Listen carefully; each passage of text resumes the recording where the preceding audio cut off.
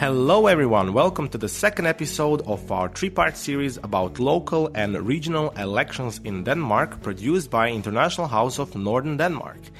In the first episode, we talked about who and how you can vote and of course the importance of voting. But today we will introduce you to the election system at the local and regional elections in Denmark. I'm joined by Roger Buch, from the Danish School of Media and Journalism. He's a research associate professor and center leader at Media Maker Space. Welcome, Roger. Thank you so much for joining us today. Thank you. Awesome. Okay, so quick recap.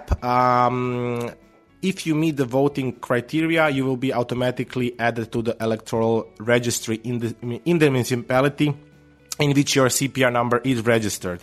And the poll card will be sent by post to your address approximately 5 days prior to the election day. And to one more time tell to our listeners, the election day will be on Tuesday, 16th of November. Okay, there are 98 municipalities and 5 regions. Roger, okay, so how would we actually say, what is the difference between when our listeners are going to vote? What is the difference between the local and the regional level? The local level have much of what we call the welfare state. It's the local government taking care of the welfare state in Denmark. They're taking care of about schools, taking care of the elderly, taking care of roads, whatever you really can imagine. They take care of everything. And the regions are focused only on health.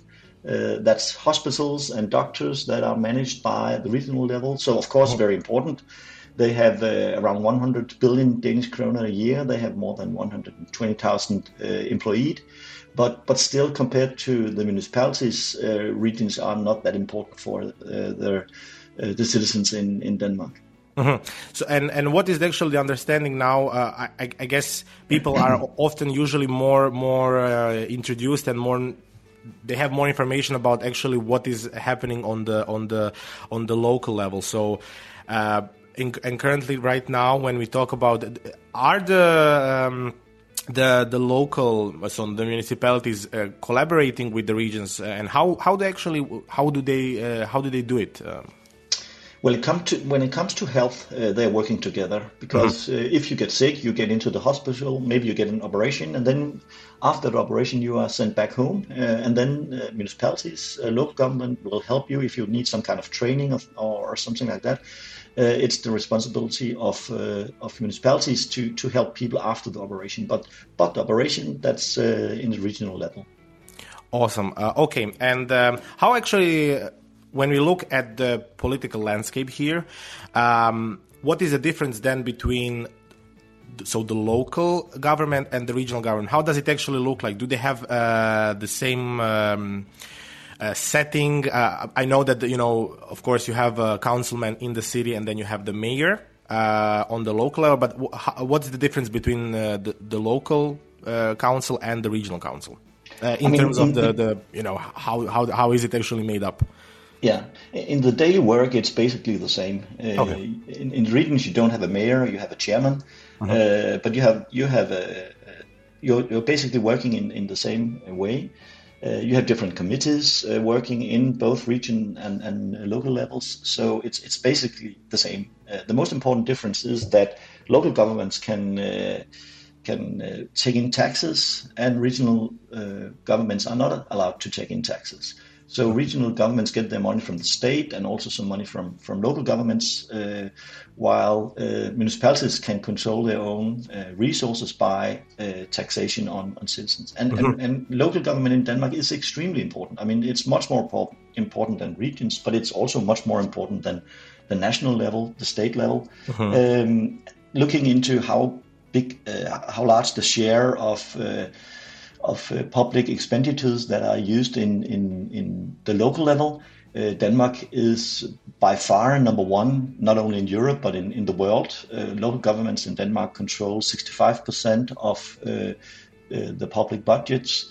Sweden, number two, that's 50%. Finland, that's 40%. And then big countries like Germany and Spain, it's below 20% of the public expenditures that are spent in local governments. So local government in Denmark are basically the most powerful local government in the world, because not only do they have a lot of employees, they have a lot of money, but they also have a lot of autonomy. They can do things differently from each municipality to another.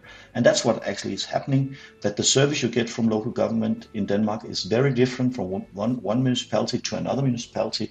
And that makes basically Danish municipalities the most powerful municipalities in the world. Wow, okay. Actually, I was recently on one of the debates here in Aalborg, and I know, and when the regional candidates were there, they noted that, for example, the funds that the Denmark gets from the European Union is distributed to the regions, and then the regions are actually the ones who distribute it later on to the municipality. Is this how the money is distributed? So it goes from top down in terms of, for example, EU funding?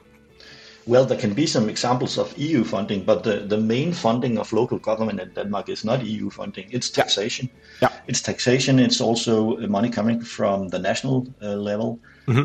So there's no doubt that comparing regions and municipalities are much more important, and they also have much more autonomy compared to regions, because they can and they all have a lot of taxations on the citizens, while regions are not allowed to take in taxes, but are totally dependent on money coming from the national level and the local level. I think it's very important to stress that the local elections in Denmark are very much more democratic than the national elections. Okay.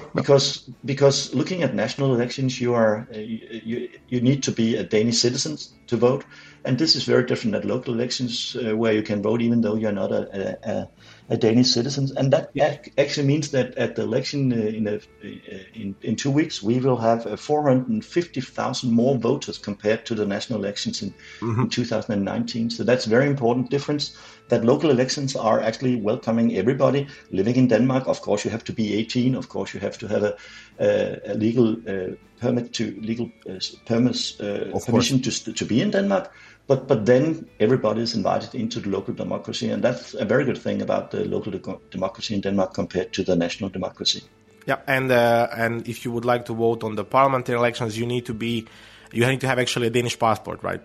Yeah, exactly. Yeah. But that's not a demand when you're looking at local elections. Yeah, exactly. Okay, awesome. We've as well mentioned this in our first episode. What are the actual requirements to be able to vote on the local and regional elections? So for all of our listeners, they can, of course, go back to our first episode and inform themselves about that as well.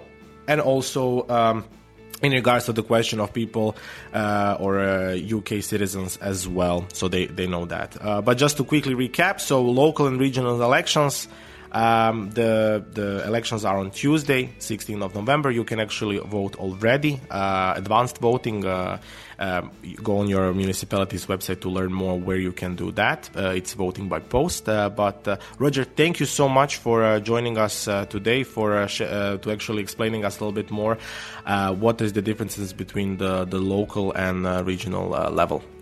Thank you. It was a pleasure.